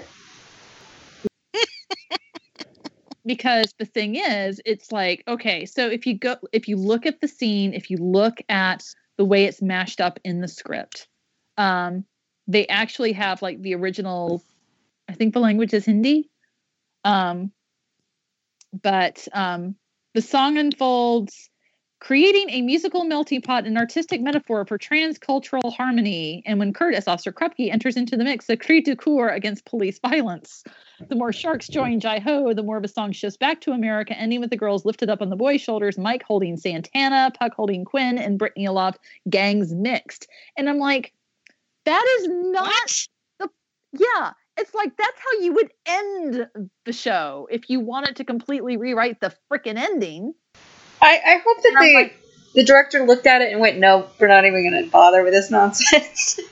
No, because I'm sitting there going, this is the whole write-up that is supposed to have the symbolism of transcultural harmony. I'm like, that's not what America, the song, is about. Mm-hmm. I think here's the thing. The direction that they actually ended up going into was having the Jets sing the part that normally the male sharks sing, which is essentially kind of a racial thing, talking about is basically the white guy saying, you Hispanics are only good for shining our shoes and doing our dishes. Exactly. That's what I was thinking of, was that they had done they had brought in the Jets to sing in parts of that instead of having it just all be the sharks. And that even in and of itself is a pretty significant choice. And they actually even said that in the episode. It's a risky choice, but I think it worked out. It was a very risky choice. And in the script, when they're talking about it, they're yelling, Artie, you're messing with a classic. And he was all, well, a classic that messed with Shakespeare. But the way they did America worked. It isn't something that you would see done outside of Glee most of the time. And also, to clarify something, the way that they did it was the way they did America in West Side Story before the Jets come in with their part, with that modification, is in itself a modification, because we're doing the film version when it's the sharks and the sharks' girlfriends doing the scene. In the original musical, which is still what they have on Broadway, and what they did, like when Karen Olivo was playing Anita, it's all the girls. Yep. Because there is this one girl, Rosalita, who is, perfectly happy, who misses Puerto Rico. She really wants to go back. And it's all the other girls saying, no, Puerto Rico sucks. We're better off here. Right. And in the movie, it's the men that basically take the place of Rosalia. Now, I had never seen the musical version, just the movie version. Mm-hmm. So I had no idea about that. Yeah. I've never seen like the full Broadway version, but this is the way that they did it in my high school when we did West Side Story. And also they did that version of America at the Tony Awards a few years ago when they had the revival. Which bonus, that was the revival where they had translated a lot of the original and book into Spanish, and Lin-Manuel Miranda actually helped with that. Cool. So another big ups for Lynn. So you guys can correct me if I'm wrong, but isn't there a thing though that with, unlike TV scripts that can change all the time, with play scripts that you have to, like when you're doing it professionally, you have to stick to the script? I mean, you can cut things out, but you can't change it. Maybe I'm thinking a lot of changing. The theater company that I work with, we just did Christmas Story last December, and we changed lyrics, we changed lines. We did a lot of that. It's really a lot of director's discretion. I wonder what I'm thinking. It might also depend on whether or not there's any kind of copyright in place, or what kind of copyright is in place. Oh, that's true. Right. Exactly. Yeah, I don't know. We rented the scripts from MTI, and we followed the usual theater way of doing things, but the director did a lot of changing. Where they eliminated all of the swear words. Yeah, we did that in high school. Put out like high school versions of certain scripts, and yeah, our community theater doesn't ever get the kid version or the junior version. They always get the regular ones. But yeah, they do a lot of cutting, a lot of changing. But that particular show was the one that we did the most rearranging and adding of words. And basically, the Broadway version of A Christmas Story, well, and this is away from the Kurt and Blaine thing completely, but the Broadway version of A Christmas Story had a lot of changes from the original production recording that Pasek and Paul put out when it moved from off-Broadway to Broadway. And our director made the choice to go back to the off-Broadway version. Oh, okay. So it's possible to do. Yeah. It's How much of that has to do with stylistic yeah. changes? I think though the reason for them changing or anything around is for one, to give Artie this minimal subplot in this scene, but also to explain they weren't going to do a lot of this story on stage. Like they weren't going to show the production very much, so they wanted to get as everybody as they could on one stage at one point. So that's what I was thinking, because it's a way to show Mike as the leader of the Jets and Right. and all the have other him characters. look at his dad's empty seat. Yeah. Yeah. Yep. So, all right. So we get into the end, and from what I can tell, until the ending, auditorium scene between Kurt and Blaine is not very different. It's not really. Let's see, but only I think there was a difference. Give me your hand, hold your heart. He mentioned which song he screwed up, and he said, "I'm going over this move from one hand, one heart." He didn't say that in the episode. He didn't mention which song he screwed up. Okay, there's no move in one hand, one heart. Whatever. Okay. Exactly. That's why it didn't make any sense to say from one hand, one heart, because I'm glad they one hand, one heart, he was at his knees holding Rachel's hand the whole time. Yeah. And then they said, let's see. Oh, here it is. Okay. But one difference is that when Kurt says, no, I want to go to your house. And then the stage direction says, wow, Kurt's dead serious. Ready. Blaine's blown away. Blaine takes Kurt's hand and they walk off the stage, shoulders touching close. I would have loved to have seen that. I would have killed for that. That would have been, instead we just skip that. We get that little kind of gasp from Blaine. It's like, okay. Well, I mean, and I do understand why they gave us what they did, because Kurt, and kudos to Chris and his acting. He's like, yeah, we're doing this. We are, like, it is on.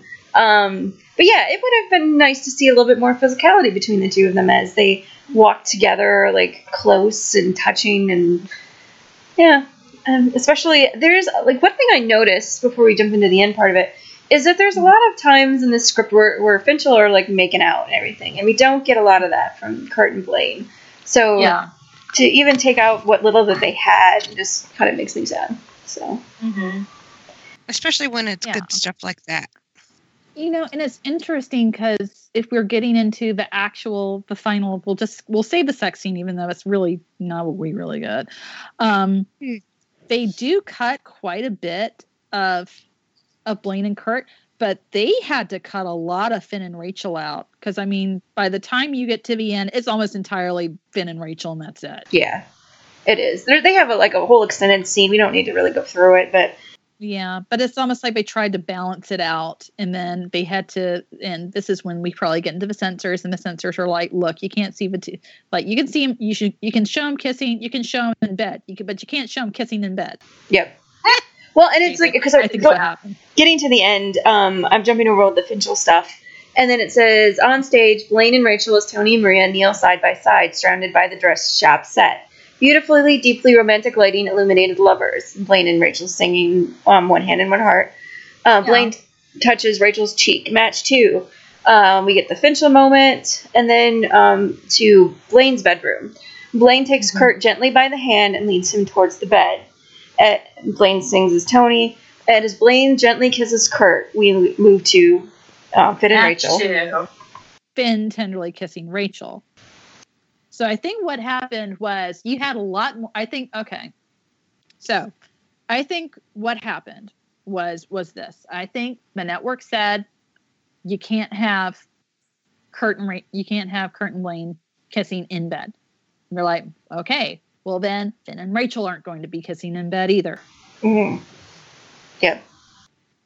And so they had to balance it out, and that's what happened in the end. Although it's really sad that we don't get this part. Like, Blaine takes Kurt by the hand and leads him towards the bed, and they gently kiss. And I'm like, God, that would have been such a tender moment. And I'm sure that's probably one of the things they did film, according to Chris Colfer's interview, according to Leah Michelle's interview. Mm-hmm. Oh, that was actually, it was a Paley Fest. It was either Paley Fest or One of the fests that they do, where they did like the whole big group. Everybody's out on a. It was probably Paley. It was Paley. Yeah, Darren was sitting next to Chris. They were in director's chairs. I remember the whole thing. Because the whole thing was just like, oh yeah, I think there was actually a competition almost, because it's just like, well, we heard that you guys were like really hot in your scene, so we had to out hot you or something. Yes. Yep, that was Leah Michelle. Yep. Mm-hmm. Yep. And then the ending part of this is Rachel and Blaine are becoming one before our eyes. They are caught up in the passion that seems almost private. And then Wow, it's like A romance novel. Blaine's room, Blaine and Kurt now stripped down to their undershirts. They lie back down on the bed as their embrace continues. So they were supposed to be kissing while they lie back onto the bed and take off their shirts. Yes. I'm really bummed that we didn't get to see this. And then it ends, and here's Does anybody else want them to put out a director's cut of this episode? oh, absolutely. Yes. I My want a favorite- director's cut of almost every episode. What are you talking about? Can I include my favorite? Can I also include my favorite set direction? As Finn Sure. goes over, their embrace continues. Their kissing grows more fiery as we demurely pan over to the Duraflame. Duraflame! The first time brought to you by Duraflame. I want to point out also the scene 60. I forgot If you do not subtitle this one or the one, It will be. Oh, it will. Yeah. Oh man. No, Duraflame. No, it will. Duraflame is going to be in the title somewhere. I was going to say, though, interestingly, we have all of this. We actually don't have anything with Kurt and Blaine after this. We just have a bunch of Finchel stuff. we also have 58 omitted. There's 61 is omitted. Something is omitted. I'm pretty sure it was claimed. Because, oh, man. But no, let's... Nine Inch Nails video closer where you have those little bits where it's Yeah. Black bar over it. I don't know if you guys are Zimbits fans, but it's sort of like that redacted in the last Zimbits thing. I am not a fan, but let me tell you, I have seen that redacted post on my dash 11 million times, so I know, like, I get the reference, and oh, jeez. Sorry. I would love to know what they admitted. So, kind of running down, we get this last ending scene, which originally probably, this is like the second or third draft, so who knows what the first draft was. But then censors probably say, cut it down, we can't have them all making out on the bed or whatever. So they get these really tenderly two sex scenes. And then the censors probably said, you know what, this is too much. So we end up getting just them lying on the bed. And yeah, I love some of the really close-up shots that we get of them. It's really gorgeous. Like a rub. thumb and we get eyelashes. But at the same time, it's really sad that, we don't get anything else that, that's it. That's kind of, this is what's, has a warning in front of it. I will tell you, I wrote more detailed, more descriptive, more dirtier stuff in my young adult novel Yeah. Yeah. than what you they did, I showed remember. between them. Oh, another quick fact. I'm pretty sure in that same interview that Chris Colfer said that he had offered to take off his shirt, and they told him no. And they said no. You don't see him sure remember that. 5. And they couldn't get him naked fast enough. Seriously, that was I know. It was by the time we got why did everyone think that Chris Colfer was all oh, I don't want to do scene. Yeah, no. I think Chris it was just Chris I think got in shape for it and was disappointed when they said, oh no, never mind. He waxed, I think. Well, I don't know how much he really needed to, but we all know that Darren had to. But I think he does have some visible chest hair. And so I think that they had both, because, none of the boys on that show can have any chest hair whatsoever, except for Mr. Shu. And So let me paint a picture for you. This is what we got cut out of the end of the scene. We get cut out this really, them walking off together off the stage, them going to the bed, them gently kissing before they lay down on the bed and start kissing more. According to Chris and Leah, that they were rolling around and making out, and Chris could have been topless. Kurt could have been topless. There you go, guys. That's the image that we did not get for the end of this episode. And may I add that basically what we got, who else was spoiled by the Australian promo? me. And then At was like so pissed off when 5 he realized that a.m. Australian the promo morning was of the episode. So you guys want to give? I don't know that one. What happened with that? Oh, what happened? They So the showed the Australian- scene of them in bed. Oh, In Australia? that slow pan from foot to head, which was basically the most that we got. Uh-huh. They showed it. It was in the the promo Australian for air. yeah. And oh, I remember because the voiceover guys, Cat and Blaine, finally. It was like- I have That's my never Australian seen that. accent, ladies and gentlemen. But and then you watch the episode, and it's like that's the- it. when you That's watch- the scene. They spoiled it. It's like when you watch a movie trailer and you realize that they just showed you the best parts in the movie in the trailer. Like the ending of the movie is in the trailer. I Can we mention also that, and I always forget about this because I always see it the right way, but Kurt and Blaine are upside down too. They are. Ah. Yes. Oh my god, and that's just like so confusing because you get because somebody flipped it and put it in a billion gifs, and then when you finally do see the scene, you're like, wait, and like, okay, is anybody else just like getting up from their chair, like turning up, trying to sit upside down, like, wait a minute, I can't see it right. Yep, exactly. All I remember Somewhere and is all those there people were- who have flipped it for us since then. Yes. Yeah. I just remember getting up that morning. It was like either the day of the episode or the day before the episode. It was like right before it aired, and it was 5 a.m. and it was the first thing I saw. Oh wow. Yeah, and there was also I wasn't some, prepared. like, censorship. There was even some mumblings of the reason that they put them upside down, because Rachel and Finn weren't upside down, was that it would further obscure what you could see. Because it did something psychologically with like your brain and how you kind of perceive things. What? Yeah, I've Yeah. heard that too. Yeah. Can we need to talk and mention the great condom debate of Oh my 2011.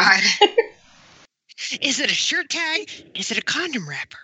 The world will never know. Is it kind of a, well, I mean, there is it's like, The what? reason why the debate was so heated was because Props tweeted the entire bucket of condoms they had on set. I didn't know that. Which, by the way, they used later for like that. Don't You Forget About Me, when they had the trio, that episode where Sam and Tina and Blaine Mhm. again and busted the guidance counselor's office or whatever. And so, of course, they're gonna have buckets of condoms. They probably have plenty of scenes where they have buckets of condoms, you know, as a joke or what have you. Yeah, there was well, it just there was definitely a condom wrapper in I Do.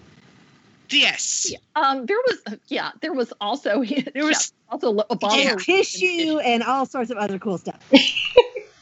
Kind of reminds me of how the prop department, and man, we'll talk about this way more when I get there, but the prop department for I Do, when it's post to clean sex and there's tissues everywhere and the bed's a mess and it's like, oh, man. I love the prop department. Yes. Though there was debate, like, was this before they had sex or after they had sex, or, you know? There was also like, did they get partially dressed after they were done? How far did they? One of them still had socks on, right? Or did Yeah. they both have their socks off at this point? I Kurt can't still had remember. his Kurt had Still had his socks on. socks Like I just His feet get feel cold. like who put his feet get cold? Okay, can I just point something out as far as like wardrobe and fashion and things like that? You never see Kurt in like sandals. He's always in like boots or something like that. Whereas Blaine, on the other hand, has an aversion to socks and doesn't really. He wears this like little bitty socky things. Here's the You know, thing the things about his that Dad kind of ankles. covers. Yeah. So, I mean, to me, it makes perfect sense that you would see Blaine not wearing socks at all and Kurt still in his, because, I mean, you got to wear heavy duty socks to wear heavy duty boots. Oh, yeah. That's true. This, not after sex. No, what I was thinking of, though, was in New York, and you don't really see it in the episode, but it's definitely in the stills, that when they sing their duet together, that I'm blanking You mean on. Chelsea, yeah? Yes. Darren is wearing, or Blaine is wearing shoes that are slipper-like, but it's still weird. They are. They're slippers, but they're like the kind of slippers that like Darren from Bewitched would They're wear. like loafers. They're like I'm indoor loafers. He's Yeah, in they're his like old underwear, school. and he's wearing these, and it just looks so weird. I I'm was like, waiting for him to like bust out a smoking jacket and a cravat, like from Extraordinary Merry Christmas or whatever, or an ascot. That's what I was thinking of, ascot, like a smoking jacket and an ascot, and those No, slippers. but like this is like what he's wearing. I swear, like it is what you would see like any guy in like the 50s or 60s. You know, I wear your grandpa's clothes. I look incredible. So he remember It's a we all travesty joke that he there is dresses like not a grandpa. video to that song of all of Blaine's wardrobe choices. Oh my god, video people, your quest, should you choose to accept it, is to take Macklemore's thrift shop and do a video with all of Blaine's grandpa inspired clothing. I think there might be like a 10 or like a 60-second one out there. Now I'm thinking about it, but like, no, it needs to be like a thing. Yeah. oh. Getting back to the first time, kind of the subject I want to ask about wrapping up was how everyone reacted to this episode once it aired. I wasn't in fandom after it aired. I joined a little later. But if anybody wants to comment on that.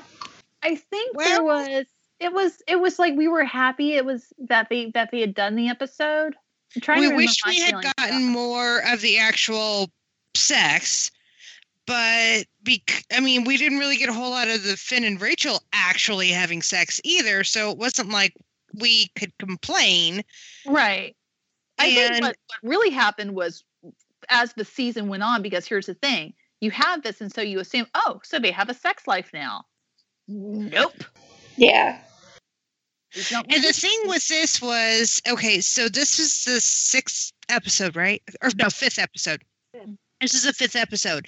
So this is actually the first time we see any, like, physical intimacy, anything, any kissing, anything between them that is not like holding hands or whatever since Original song. Yeah. So on the one hand, we were like, oh my God, it's a sex episode. I can't believe we're getting a sex episode. And on the other hand, it's like you had this amazing mind-blowing kiss. And then we get that. Yeah. And then we And don't that's get anything all we else get the for entire season. The entire Well, and I want to point out, I want to say something really quick, and I wish I had a source to this. I feel bad not sourcing it. There was an interview with one of the writers, I want to say Ryan Murphy, saying that after the West Side Story stuff was done, Fox said no more musical stuff. We want pop music. We want a whole bunch of stuff, and they started changing a lot of things. So I'm wondering if one of the things that they said was, you know what, we don't want this quote unquote gay stuff anymore. You know, give us more Finn and Rachel or something, because it's very after the first time we get this shift. I don't know if it was Almost very. kiss that we got with Britannia almost kiss, and then we got Figgins going teen lesbians, Yeah. and they basically It called was well, very Finn and Rachel clear are- that the censors and the network were deeply involved in what they could and could not air. And I'm not one to sit here and count kisses or anything. I'm not one of that kind of thing. But mine is that but there was that's just kind of a. what Fandom delved into at a certain point because we weren't getting anything. I mean, they weren't even. I mean, you know, I've been doing this meta, and I mean, yeah, you know, glances are nice, but you can't convince me that like there's no physicality. I mean, there's like, yeah, they're sitting next to each other in every scene, but there's nothing to really like. You got Mike and Tina every other episode slobbering all over each other in the background, and they're treating, you know, Chris Blaine- and Darren sat closer to each other in behind the scenes photos than they did when the camera was on. yeah. And there's documented proof of this because I made a crack about something once, and it was a photo, a behind the scenes photo, and then somebody took that photo and put it side by side of the actual still from the episode. They actually moved their chairs further apart. But they talked quite a bit about that. I don't remember. There was I a don't have the 6-inch source for it rule. I did a kiss count. Okay. And I may have mentioned in an earlier episode that I thought that they had actually kissed more in season 6 than they did the entire series combined. Season I was 5 off gives on them a that. run for their money, though. It does. They kissed once in season 2, original song. Once in season 3, first time. They kissed once in It season was 4. really in just a I Do. smooch. It wasn't even Technically- like a kiss. Well, that's 2 in the first time. Well, no. But I was talking about the auditorium kiss in the first time. Oh, okay, that's true. I forgot. Yeah. First time the Okay, auditorium yes. kiss. Continue. Season 4, the only time they kiss significantly is in the car during I Do. Yeah. Are you not counting that little peck in the They're back? broken up. Scene. And they're broken up. Season 5, they kiss twice in the first Beatles episode. Because they kiss when they get back together and they kiss when they get engaged. And then they don't kiss again. Damn, that was a good episode. I know. And then they don't kiss again until New York in episode 14.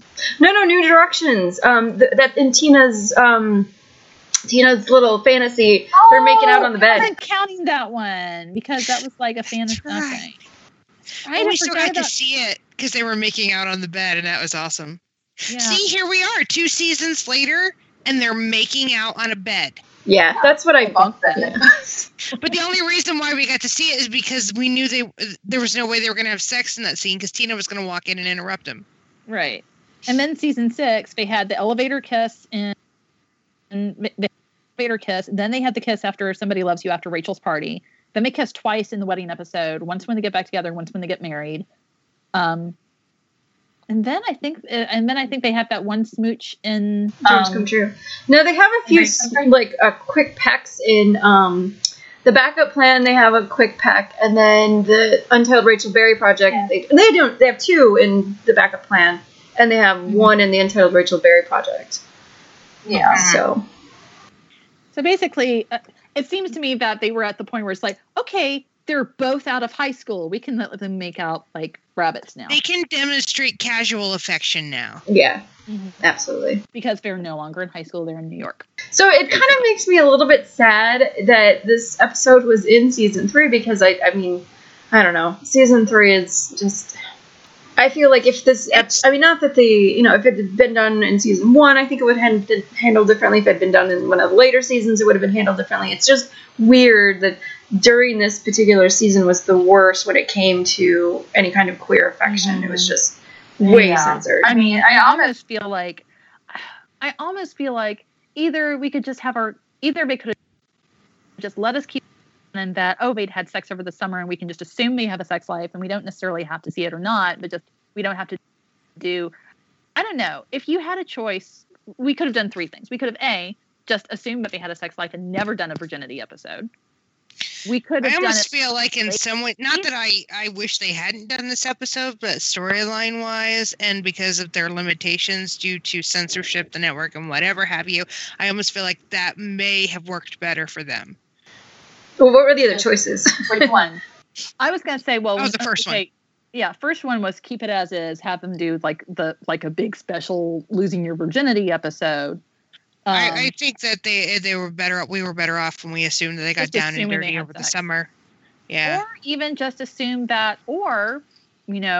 they could have also waited like after or until season, 4 or 5.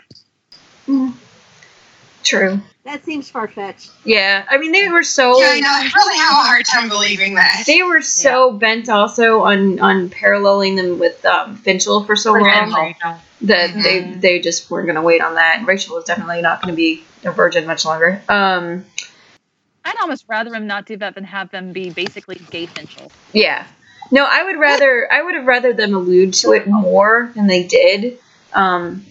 Because in season 3, the rest of season 3, we don't actually we get a commentary in that deleted box scene, and then we get. Well, and that kind of makes me wonder. Okay, they say that scene was deleted for time, but this is a scene. This is an episode where so much other stuff could have been deleted for time, and that was what they chose to delete. Mm-hmm. And I feel like I often wonder if that scene was deleted because it was too racy with Kurt and his auction porn and his obligatory porn mention. And then every time I do one of these, we end up bringing up porn. It's just something that's. I know, and Arby isn't even here. I know, right? She'd be so happy. She'd be so impressed with me. Yeah. And then Oh, and he says, "Kiss you whenever and wherever." You yeah, and want. then there was that whole we've gotten a lot closer, and like there's a lot of implication there, and then he basically flat out unintentionally proposed. Well, and then add to And- that, look at Dance with Somebody, and then they talk about scheduled makeout sessions. They don't say scheduled sexy times. It's scheduled makeout sessions. Yeah. And so Not to mention that during Yes No, when Rachel flat out says, Kurt, you can't tell me if Blaine didn't ask you to marry him right now, you would say no. And he has that look on his face like, well, actually. And that's He because kinda already technically did. he kind of already did, and I totally said yes. And the really, what my favorite thing about this is though, is that in the finale, when they go to Kurt's time machine, or time capsule locker, that's the word I was looking for. The ring is in there. He goes, "Oh, there's that gum wrapper ring you made me that one time," and I was like, "Canon." Yep. It's nice that they Every did that. clean shipper. Oh, Lost yeah. him. Every single person was like, "Cannon, bitches!" So yeah, I just bringing it back around to the first time. It's a good episode. I'm glad that they went. I mean, kind of looking at the script, I'm glad that the director and the actors made choices that didn't reflect the script. Because And I hope to God that the writers rewrote a lot of that too, because I just A lot of that was cringy. yeah. so cringy. All right. Well, wrapping up. Is there anything that you guys want to touch upon that we didn't get to? Just I can't I'm trying to see think. anything. I'm looking at my notes. I think we covered just about everything. I mean, I even mentioned, the fact that the Pete Burns guy passed away. Nope. I think we got it all. all right. Well, that I about. wanted to bring up, Oh, sure. if I could. Oh, go for it. Is that when you were talking about the fact that there were times where they would sit closer during behind the scenes compared to when they were on screen, there was a lot of talk about that, and there was even an interview done with that. And I wish I had a source, but I don't. But it was basically, these guys are in conservative Ohio, and they're always in public together. Most of the scenes we saw between Kurt and Blaine were public scenes. They had to have a certain distance in between them in public in order to be safe. And so a lot of you'd see a lot of Was the this het an couples interview kiss- from one of RIB? Yes.